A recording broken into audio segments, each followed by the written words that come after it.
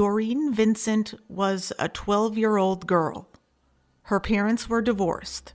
And on June 5th, 1988, she moved with her father, stepmother, and their 2 small children into a new house on a quiet rural road in Wallingford, Connecticut. 10 days later, she walked out of that house sometime between 8 and 9 p.m.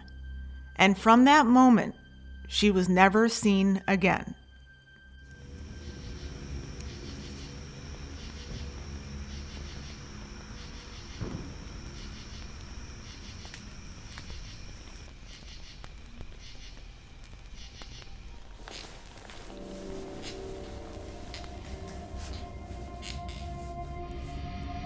What are the odds that a hitchhiker picked her up and killed her?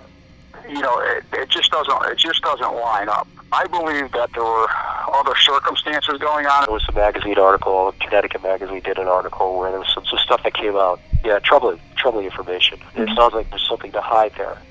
And though Doreen's case has appeared in newspaper articles over the past 3 decades, local residents have never heard her name.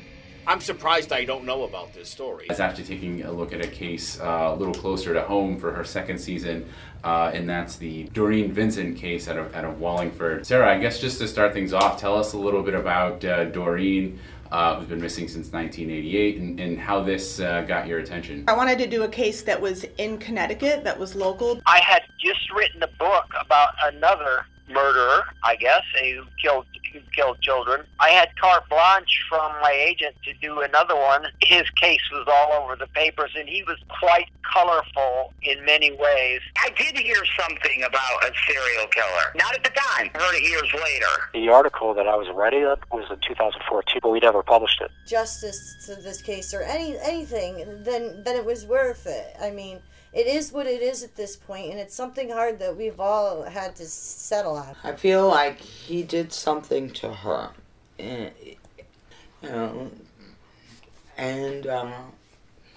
that's what I think. I don't know. Okay. So.